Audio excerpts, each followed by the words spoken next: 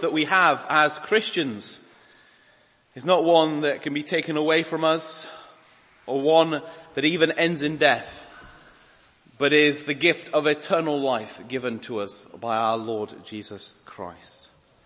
We see a foretaste of that in the passage that we read this morning with the raising of Lazarus and Jesus demonstrating his power over death itself, the ability to conquer death with a word. It is a very famous passage, but it is part of John's book. And John tells us explicitly in John chapter 20 that the reason he has given us his gospel and the reason he has recorded these events is that we might believe that Jesus is the Christ, the Messiah, the Son of God. And therefore, the reason that we see Jesus raising Lazarus this morning is so that we might believe ourselves and see something of the goodness and the glory of Christ. In the chapter before the raising of Lazarus, in chapter 10, the words that we began our service with this morning, Jesus declares that he himself is the good shepherd, that he lays down his life for the sheep. And it is in that role as a good shepherd, as one who cares for and loves his flock, that he acts in this passage towards Lazarus and his family. And therefore this morning, as we study this together and as I preach on it, I want us to see something of the love of Christ, a love that overcomes death itself. So we're going to take it in three parts this morning. So first of all, we're going to see that Jesus' love for us is providential. Secondly, that Jesus' love for us is personal. And thirdly, that Jesus' love for us is passionate. Providential, personal, and passionate. So let's jump straight in with that first one, that Jesus' love for us is providential. We're told at the beginning of our passage that there was a man who was ill, Lazarus of Bethany. Often when we think of Jesus and his disciples, we think of Jesus and the 12 apostles around him. And rightly so. They were the ones whom Jesus taught the most. They were the ones who were commissioned after his resurrection to go out into the world and spread the gospel. But we must never forget that around Jesus and the 12 disciples, those apostles, was a wider body of friends and followers of Jesus. And three of them, we're told, were Lazarus, Mary, and her sister Martha. And we're told that they were intimate with Jesus. Mary had anointed the Lord with ointment and wiped his feet with her hair. And in fact, when they come to speak to Jesus, they remind him of his great love for Lazarus and that they themselves love Jesus. These are family friends of Jesus, people who he's close to. They're not strangers to him. Now, if a friend of yours was gravely ill, literally on his deathbed, and you got a message from his family saying to you, please, he's about to die, come quickly, I wonder how you would respond to that. Because Jesus in our passage this morning does something that for many of us will seem strange. We're told that when he received the message that the one, Lazarus, is gravely ill, he stayed 2 days longer in the place where he was. He effectively stays where he is until Lazarus has died. Now, it wasn't that Jesus was unable to heal Lazarus. One of the things that happens later on in the passage is that when Jesus comes to the grave, to the tomb of Lazarus, the people around that grave say, couldn't he heal him? And the answer of that is, of course he could have done. But he stays where he is for a particular reason.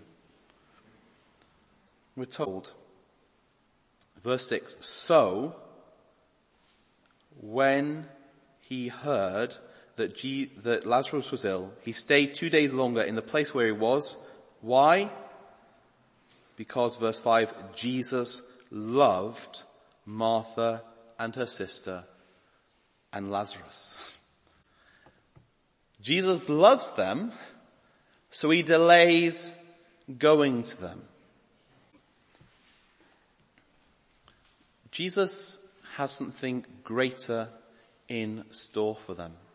They have requested to be saved the pain of grief from their brother dying, to have their brother escape from having to go through the process of death itself. And yet Jesus is saying no to that request. This isn't for Jesus' benefit. Jesus does not get more joy out of this. In fact, we see later on, he's moved to tears at the tomb of Lazarus. But what does Jesus say to his own disciples? I am glad, verse 15, that I was not there. It is for your sake, so that you may believe. Or again in verse 4, it is for the glory of God, so the Son of God may be glorified through it. There is something more important for Jesus than saving these people from grief. And that is that they need to know him. They need to know that he is the Son of God, and they need to know something of his glory, his power, his majesty. And therefore, he does not give them exactly what they want, but instead gives them what they need. Now, in the abstract, saying the Lord gives us what we need rather than what we always want, it's an easy thing to say. It can sound glib. And you know the principle yourself if you've ever looked after children, that there is a difference between giving them what they need and what they want. But in the moments when we're in pain or struggle, it's not quite glib, is it? It's an important truth, but it isn't an easy truth for us to accept. Later on in the New Testament, in Romans 8, the Apostle Paul will write to the church in Rome and say, the Lord works all things together for the good of those who love him. Now that verse, when thrown around loosely, can sometimes do damage. And yet it is a great truth of Scripture that we must understand. The love of God is providential in that he organizes the events of our lives. He is with us through them. They are ultimately for our benefit and for his glory. Now we'll come on to say more in a moment of the way in which Jesus loves us. So this isn't the end of this passage. But there will be some of us this morning who will be thinking, I've prayed to God. I've gone to him with my deepest needs, and he did not answer the prayer in the way that I wanted. He hasn't given me what I thought I needed. And I need you to understand this morning, the Lord has treated you with love. Even if we ourselves cannot always understand, even if we cannot from our viewpoint on earth at this moment understand why the Lord does what he does, he treats you with love and he cares for you. And therefore, do not lose hope. In those moments when the Lord feels distant from you, or those moments when life seems hard, you are no less loved by God than on the days when everything seems to be going right. It is a providential love which we must remember at those moments when we are most likely to forget. Secondly, then, we come to the fact the love of Christ, the love of our Good Shepherd is personal as well. Jesus, after waiting, he goes down to the village of Bethany. And, his disciples do not understand what he is saying. They do not understand what Jesus is trying to do. In fact, Thomas, who later on will get the nickname Doubting Thomas because of what happens at the resurrection, he always seems to be the most kind of downcast, and his attitude is, well, if Jesus is going to die, we should go with him. Let's all die. Let's all go together. Okay? But that isn't Jesus' intent. When Jesus goes down to the village, he finds that Lazarus has been in the tomb 4 days. It's a 2-day walk, so he did wait until Lazarus had died before he went down there. And out of the house comes Martha. Martha, who is a friend of Jesus, runs to him. And she says, if you had been here, my brother would not have died. But even now I know that whatever you ask from God, God will give you. And she is here declaring some level of faith, that Jesus is able to act even in the face of death. And Jesus goes on to say to her, your brother will rise again. Well, Martha is a God-believing Jewish woman. She knows her Old Testament, and so she says, yes, Lord, I know he will rise again in the resurrection on the last day. She knows that at the end of time, there will be a day when the dead will be brought out of their graves in new bodies, in a great resurrection. And she's looking forward to that day for her brother. But notice what Jesus does. He turns her attention away from being focused on a future event to being focused on himself. He doesn't want her thinking in the abstract of what might happen in the future, but rather who is in front of her right now. Verse 25, Jesus says, I am the resurrection and the life. I am the resurrection and the life. Whoever believes in me, though he die, he shall live. And everyone who lives and believes in me shall never die. Jesus is saying, I am. It's not simply a description of himself, but it's an echo of something that we see throughout John's Gospel, where Jesus says again and again, I am. I am the Good Shepherd. I am the resurrection of life. He is echoing here the words of Exodus chapter 3. In that event, a man called Moses was out in the wilderness looking after sheep when he saw the flaming bush, the burning bush. And there he encountered the living God. And he asked for the name of the Lord. And God said, I am who I am. Jesus here is saying, that one whom Moses met at the burning bush, I am him. It's a claim that he is God there in the flesh in front of Martha. He is saying to Martha and to us that the source of blessing, the source of God's goodness in our lives is a person, not an impersonal force. That the blessings of God are not reached by Jesus. They are found in Jesus. That in Jesus, all the promises of God are yes and amen. That when we come to know the Lord, it isn't simply facts about him. And it's not a general belief in a God who made the universe and is out there somewhere. But it is to come to know Jesus.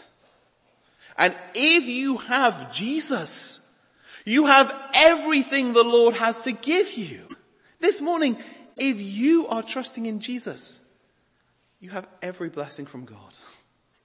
Every blessing. Nothing is held back from you. Nothing about your future will be removed from you. You have it all if you have Christ. That's what Jesus says. Whoever believes in me shall have eternal life. They will never ultimately die. They will not be lost to the grave. It is personal because it is located in a person. The love of God is located in a person. But it is personal in another way as well. Because of the question that Jesus asks there at the end of verse 26 when he says to Martha, "Do you believe this? Do you believe?" And Martha responds, "Yes, Lord, I believe that you are the Christ, the Son of God who is coming into the world." It's a wonderful declaration of faith, isn't it? She says, "I believe that you are who you claim to be, Jesus. You are the Christ, you are the Messiah, you are the Son of God, you are divine in front of me today. Yes, I believe." What about us? What about you? How would you answer this question that Jesus asks Martha, that is posed for us in this gospel to each one of us? Do you believe? Because if you do believe, then you have eternal life. You have it all. But notice the question. Do you believe? The question is not, have you stopped sinning and started living a good enough life for God yet? That isn't the question. It's not, did your grandmother take you to Sunday school when you were a child? And you have a good family lineage. Sometimes in the church, we can get wrapped up in comparing ourselves to others. You know, I'm not a great saint. I'm not a great Christian. I'm not compared to that guy across there. He seems really holy, but at least I'm not as bad as that one across there. That isn't the question, is it? It's not where do you rank in your personal league table, but you alone. Do you believe? It's not even, can you find Malachi in your Bible without using the context page?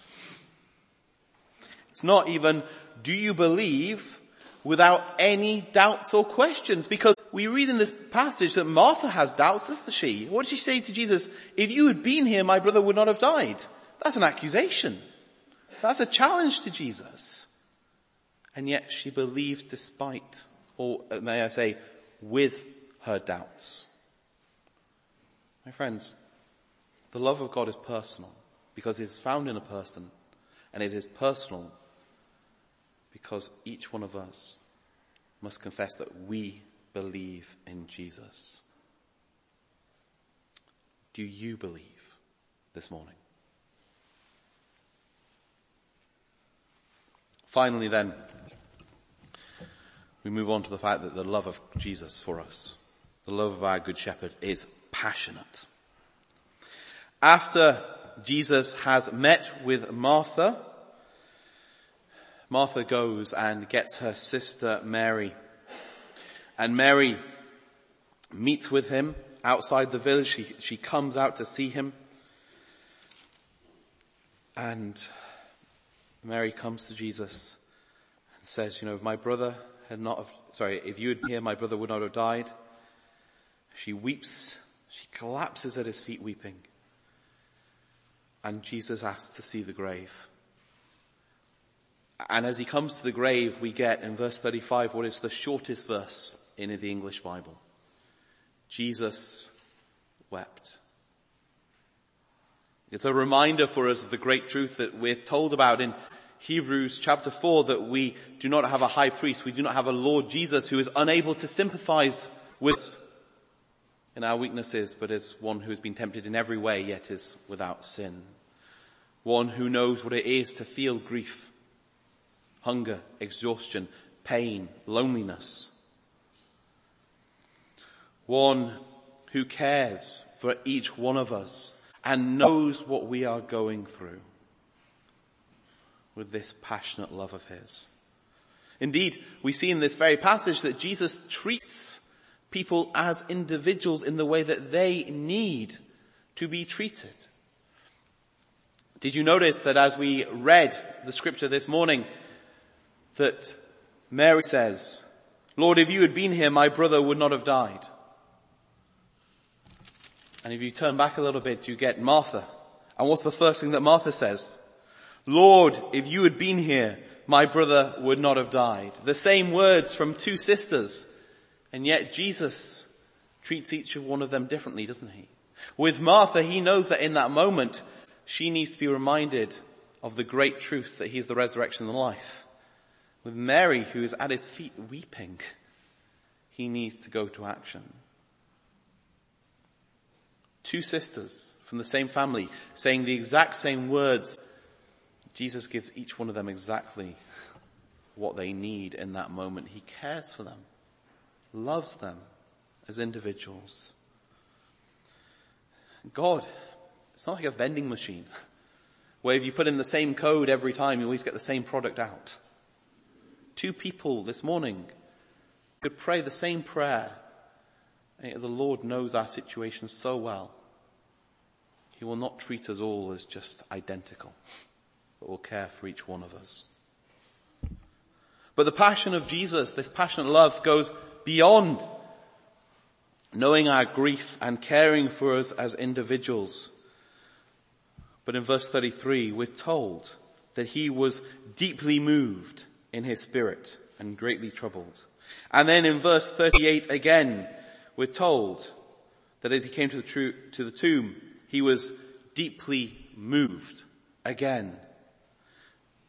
The word deeply moved here, it's more than simply the feeling of grief. It is a passionate emotion. Closer, we would say in English, to outrage than mere grief. And it is right. Because as Jesus comes to this tomb, we know that he has already announced that he is what? The resurrection and the life. If you read John's Gospel from the very beginning, you would see that he is the Word of God made flesh, by whom all things were created. And he is therefore the creator of this world. He is the one who's given us our own life. And he made this world perfect. He made it without human suffering or human death.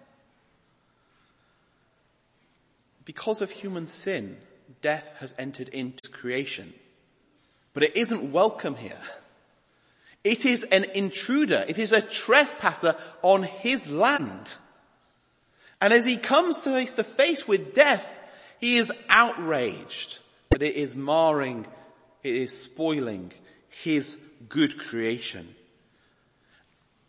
And Jesus goes to war against death on our behalf.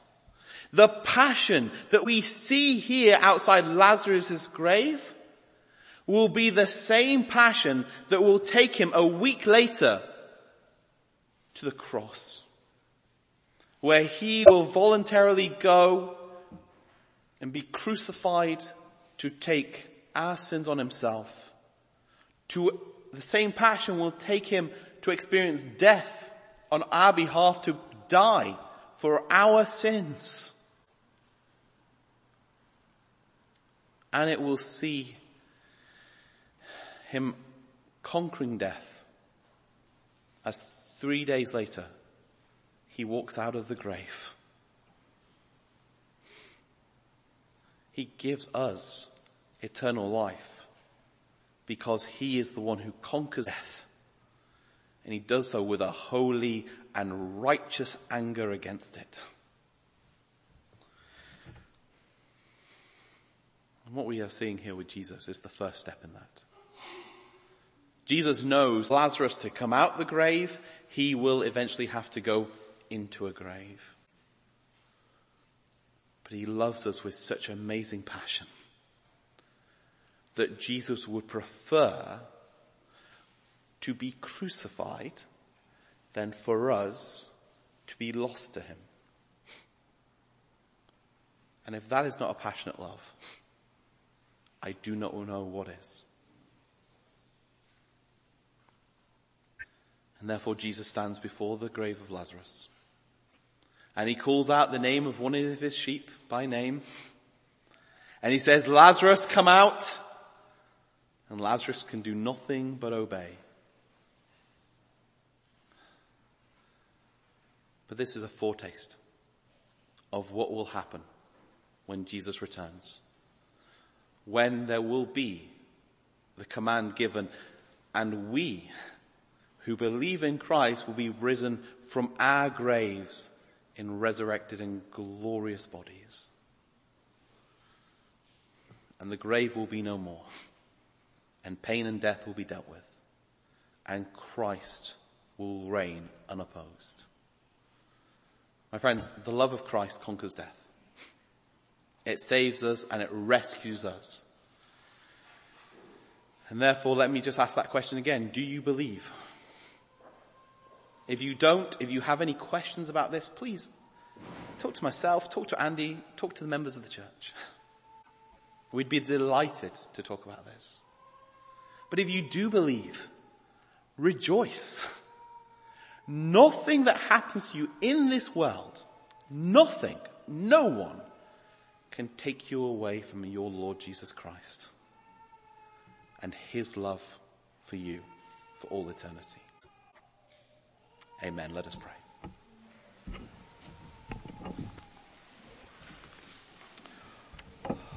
Heavenly Father, you have given your only begotten Son so that we may live. How wonderful, how glorious. The grave it conquered, our sin is paid for. Lord, please may we always remember this fact.